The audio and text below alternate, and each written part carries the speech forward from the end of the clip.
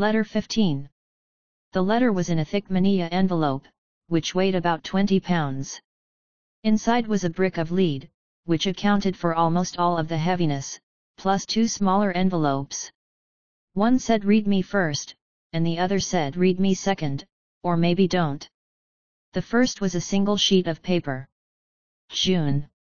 I put a weight in here because it's heavy stuff, and I wanted you to be able to feel that when you picked it up. I thought it was a bit funny. Not sure you'll really get it though, or whether you'll get it but not find it at all enjoyable.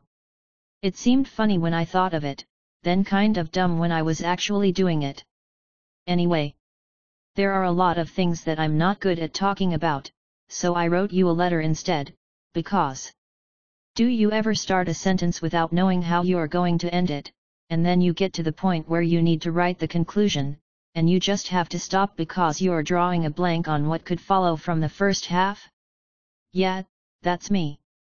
I wrote you a bunch of letters because I missed you, but one of them I wrote because it's been kind of gnawing at me for a bit, and I kept worrying that we would have a fight or something and it would all come gushing out, either from you or from me. Mary encouraged me to write the letter, so if it turns out to have been a bad idea, we can both blame her. All my love. Fen. I took out the second letter, looking it over for a bit before opening it. I was up in my bunk, with the curtain drawn to give me as much privacy as I could. Most of the letters that I'd gotten from Fen had been a bit scattershot, but enthusiastic to make up for it. I wondered what this letter would contain, and how I would feel about it. Dearest, darling, Juniper. Mary is kind of freaking out about the baby. I always call it the baby instead of Solace, because it seems too weird to think that Mary is pregnant with our friend. Would you consider Solace to be a friend? I think that I would, even though we didn't know her very well, because she was cool, kind, and helpful. Plus she used some lightning bolts to blast a couple helicopters out of the sky, and that's got to count for something. But Mary is freaking out a bit, because there's a part of her that's treating this like it's an actual pregnancy, instead of just a druid ritual. I think that maybe Mary had a fucked up enough childhood that she wants her own children, so she can give them the upbringing that she never had.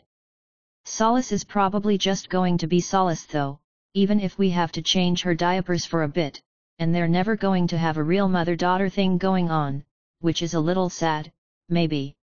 So she was talking about fucking her soul, masturbating her soul, not like she's going to do it right now, but after we convene the Council of Arches about it. Problem is that removing maternal love seems a bit more complicated, and Mary hasn't been able to find the levers, even if she could get permission from the council to move them. If you ask me, and I know that you would if you could, I think maybe this is some fallout from when she took away her love of you. Mary said that was bull crap, paraphrasing, because you're not suffering side effects from the level thing, and I said that maybe you were and they just weren't noticeable, or maybe the level thing wasn't a load-bearing part of your soul. That pissed her off, and not in the good way. Eventually she settled down a little and we talked some more about what she would do if the pregnancy did end up fucking her up and either she couldn't hack at her soul to fix it, or we said no to letting her. She wasn't very happy, and I was trying to make her feel better. So I told her about my pregnancy, and the child I gave up for adoption. Fuck, June. I don't know what to say. When I put it there, it seems like something that I should have told you months ago, back when we first agreed that we were all going to stick together, but it's not like you can just meet someone and say, oh, by the way, here's everything fucked up that ever happened to me. I kind of envy Mary, because she's enough of a public figure that you can find things out about her without having to ask her, and it would have been so much easier for me if you could just read a book and go, oh, okay, this is all the bad stuff about Fen, without me having to say any of it. I worry about what you think of me. I worry about it a lot, actually. I fucking love you so much, and I worry that if I say the wrong thing, or you find out the wrong bit of info, then you're going to stop loving me. It sounds really pathetic and desperate when I say it like that, but I also think it's true, so maybe I'm just pathetic and desperate and don't want to admit it. Like sometimes I do something and I think, that's kind of an asshole thing to do, and then I think, well, but I did it, and I'm not an asshole, so maybe there's some way that it's actually right. I think we talked about this before. Well, it's that, but with being pathetic and desperate. You know, I set up that whole thing when you came out of the chamber with Mary, and I know that it wasn't your favorite thing in the world, but the thought that kept running through my head was that maybe you were going to fuck Mary, and I said to myself, if that happens, then you just leave, take your share of the loot and hop on the first train you can, and never look back. And there was another part of me that said, nope, not going to do that. If it happens, then I get on my knees. Beg and pray that you'll still love me anyhow, and if I have to share, then I'll just swallow my pride and be really, really unhappy about it. So I needed a distraction, which was why we played twins. Feels weird to admit that. Yeah, definitely pathetic and desperate. That's the girlfriend you've got. I'm in kind of a shit mood, sorry. So anyway, when I was 18, I got pregnant. I already told you about the guy. He was a douchebag who wanted to fuck a girl from every single one of the mortal species. How's that for a life goal? I didn't find out until afterward, naturally, and the thought of going after him made me sick, so I was on my own. This was after Dad had been killed and Mom had stopped speaking to me because she had a new family. When my little boy came out, he was the size of my palm and mewling like a kitten. I'm sorry, I don't know if I can explain this right.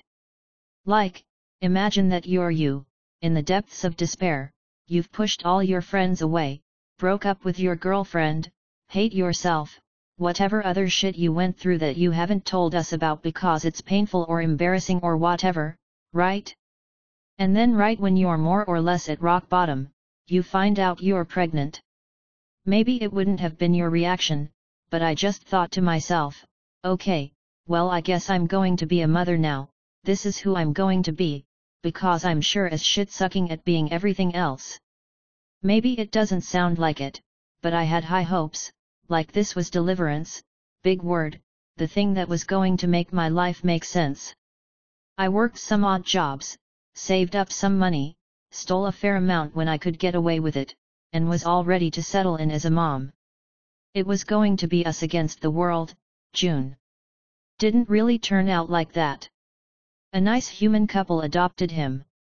Sorry, stopped writing because I was crying, and I was going to just throw this all away, but Mary told me that I should keep going if it was important to me, and worst case, I could just vent to a piece of paper and then throw it out.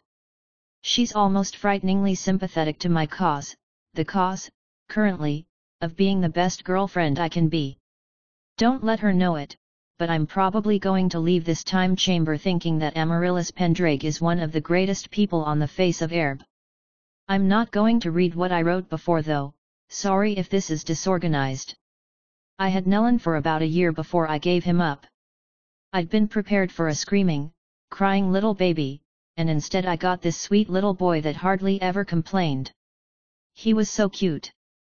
Maybe I just thought that because I was his mom, but there were times I was run down and I'd look at him, and it would all be okay, because he was just so goddamned adorable. I shouldn't have given him up.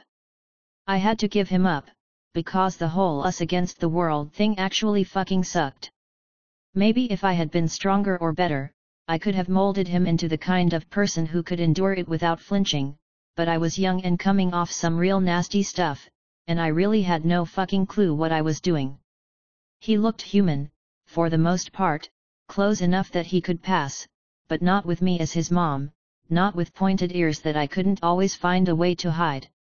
I kept looking at him and thinking that at some point, someone was going to spit on this darling little boy for being part elf, and I was going to have to explain it to him. Or maybe someday he'd just realize that other people didn't get the looks that we got, and how fucking heartbreaking would that be? I was tough enough to take it, but trying to take it for both of us was like a punch to the gut, every single day. You might be wondering how any of this would have made Mary feel better. I don't think that it did, except that she could put some of her energy into comforting me. She likes having something to do. I don't think I was a very good mother. I almost didn't include that, because maybe I come off okay if you think that I was just a single mother who couldn't hack it. It wasn't that rosy, and I know it doesn't seem that rosy to begin with. I don't want to get into all the ways that I wasn't a good mother, but maybe I can just say that I wasn't devoted to the endeavor heart and soul, like I thought I would be when I knew he was coming. He was a quiet baby who didn't complain much, and that almost made it worse, when I didn't give him the love and care he deserved. And I did love him, really did, but sometimes love isn't enough. I sent money to him every once in a while, usually when I was flush with cash after a successful raid into the Risen Lands. There's so much shit I haven't told you about myself. I almost never talk about prison, and I can't tell whether you find that weird and just haven't been saying anything, or whether it just doesn't cross your mind because that's not where I was when you met me. It was horrible and gross, and I never talk about it because I worry that you have this image of me that I'm always in danger of breaking, and you're not going to like the broken image. Mary's got this theory that we're all broken in our own ways because that's what you like, or at least respond to, but I kind of don't agree because there are different types of broken, and I worry I'm too much of the bad type. So a week before we met, I was in prison, held there mostly because Angelson might have had a use for me. I was always worried that I'd be part of the next round of sacrifices. That happened sometimes, if you pissed the wrong person off. One day you're eating shit food and trying not to get on anyone's bad side, the next you're facing trial by adversity. I might have fared better than the others, since I had experience on my side, but even if you lived, it was the host for you, and that was its own pile of shit. There have been times that I wanted to explain to you that before we met, I was living like a rat, keeping my head down, trying to survive the system. I don't know how you'll take the Nellen thing, and I don't know how you'd respond if I told you about prison. Best case is maybe just that you nod along and don't really get it, but you want to understand and be there for me. I keep my mouth shut around you though.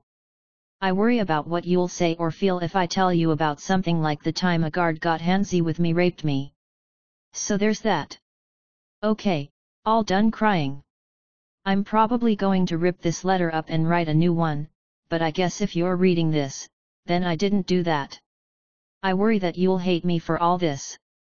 I talked to Mary, she says that I'm a dumb bitch, paraphrasing here, and that if you hate me for any of what I wrote, then she's going to poison you in your sleep and see whether we can get a better protagonist, not paraphrasing. She can be very fierce when she wants to be, which is constantly. Still not decided on whether I'm going to send this to you. Send. Might have to burn it and write a new one that makes more sense. We shall see. Okay, Mary vetoed burning it, because of the fumes, so I guess we're back to ripping, if it comes to that. I feel like you're a lot better at writing letters than I am. I know you said that you'd had pen pals in the past, on Earth, but I don't know if it's experience that's making the difference, or if maybe you're just more suited to it. Or maybe bullshit game stuff. At the very least, I should be half the letter writer you are, right? I feel like this letter has already gone on way too long, but I don't want to just leave you on a low note, so I'm going to ramble a bit, okay? If it's not okay, stop reading now. See, I can do parentheticals just like you. I love your parentheticals, and you, dot. Things have been going well with Mary. She's such a good cook. My only problem with her cooking is that she always complains about what she did wrong. I thought she was fishing for compliments at first, but she seemed annoyed by me saying that it was good, so I don't know. I just asked her, and she said that if there's a problem, she wants to root it out, not be told that it's not actually a problem. I'm going to have to try to explain to her that if she puts my plate on the table and tells me that this thing needs some salt and this other thing is a little dry, it can ruin the meal before I've had the first bite. Not ruin, because it's always really good food, almost always. Remind me to tell you about the mashed potato incident, but you know what I mean. Okay, if you're going to twist my arm, Mary used a blender on some potatoes instead of mashing them by hand, and they came out like glue. I'm realizing now that this isn't a great story, and I shouldn't have hyped it so much.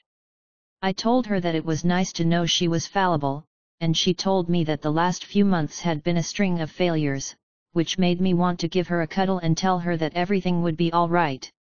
I think I mentioned this in one of the other letters, but we've been sharing a bed. I'm hoping you're okay with that. I like having someone to snuggle up with, and she's a good sleeping partner. I wish that it were you instead of her, obviously. Have I ever told you that you're the best thing that's ever happened to me? I probably have. Maybe I even did it earlier in this very letter. Every time I take my sponge bath, boo sponge baths. I look down at the line that marks where I was cut in half, and somehow I still keep thinking to myself, surely this is all too good to be true. If the deal was that I got to be with you, but I had to get punched in the face every single morning, I would turn up for my punch with a smile on my face. I told Mary that, and she told me that I was just high on endorphins and hormones and whatnot, and that if I actually got punched in the face every morning, I would probably opt out by the third day. But she's not really a romantic, especially now, even if she likes a good romance. She told me to tell you that getting punched in the face is not romantic. I just told her that she should write her own damned letter, and she got kind of quiet, I think because we both realized that she doesn't have to write letters, because she just spent a month alone with you, and is going to spend another month alone with you in the not too distant future. I'll cop to being jealous.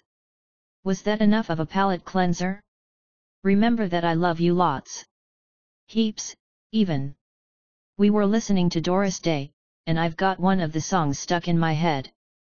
The lyric is about a bushel and a peck, which are apparently earth measurements, which is the same as saying 1.25 bushels. I think that I love you rather a lot more than that. Love, Day. Fen, also Day. P.S. Still not sure that I'm actually going to let you read this, especially since I don't want to read it back to see what it says, but I'm leaning toward including it with the others, maybe with some warnings. P.P.S. I'd understand if you thought that I should have told you sooner, but that's the only thing that you're allowed to be upset about. P.P.P.S. I guess I don't really have the ability to tell you what you can and cannot be upset about. That was rude, sorry. I just want everything to stay the same between us, for reasons like I am in love with you, with all my heart and soul. Sorry if that was too sappy. Amaryllis and I have been watching romantic comedies, and despite my best efforts they might be getting to me. I set the letter down and wiped away my tears. I did wish that she'd told me earlier, not because I needed to know every dark and terrible thing that had ever happened to her, but because I wanted to be the kind of person that she wouldn't be afraid of telling things. To me none of it reeked of desperation, it was just love, a desire to feel closeness and belonging. There was always a part of me that felt bad about crying, like maybe I wasn't manly enough to just be stoic about things, or like I was being a drama queen. Neither of my parents cried much, and for my dad, it wasn't so much that he disliked it as that he was exasperated.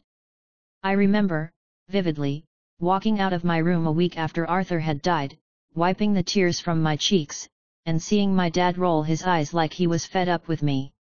Okay, I said, once I had mostly recovered. I read the letter. Is it too soon to talk about narrative? Asked Amaryllis. A bit, I said. I know what you're going to say though, she's got a son somewhere out there, and that's a gun on the mantle. Amaryllis nodded.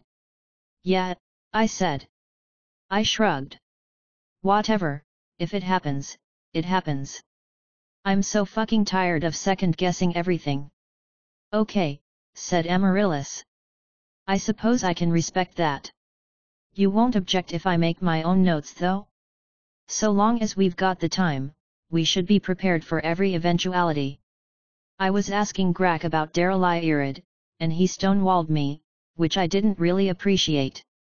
If I had access to the breadth of reading material across Erb, I would look up his clan, but from what he's said, they were fairly small, and there are an enormous number of those tiny, insular dwarf clans, so She shook her head.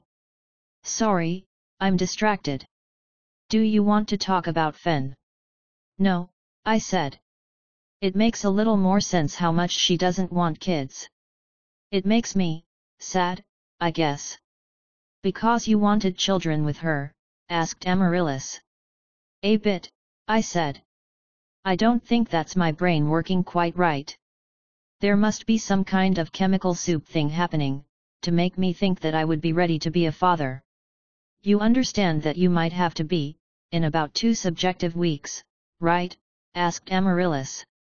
Solace is coming, and there have been some changes within her soul, a developing coherence, but, you might have to be her father, if only a little bit. Like fatherhood on training wheels, I said. Amaryllis hesitated, then nodded. I'm ready for that, just, the idea of actually, literally having a child of my own right now is insane, right? If you look at how Uther's kids turned out, well, no offense. He wasn't around much, said Amaryllis. Perhaps if he had been, or if he could have been, it might have been different. Maybe, I said. I shook my head. I don't want to judge him without knowing all the facts, which we really don't. I know, said Amaryllis. And Fen? Are you judging her? No, I said. I would tear apart the world for her. Amaryllis watched me for a moment. Let's hope that it doesn't come to that, now that you've said it. I shrugged, and tried not to think too hard about it. I had a letter of my own to write.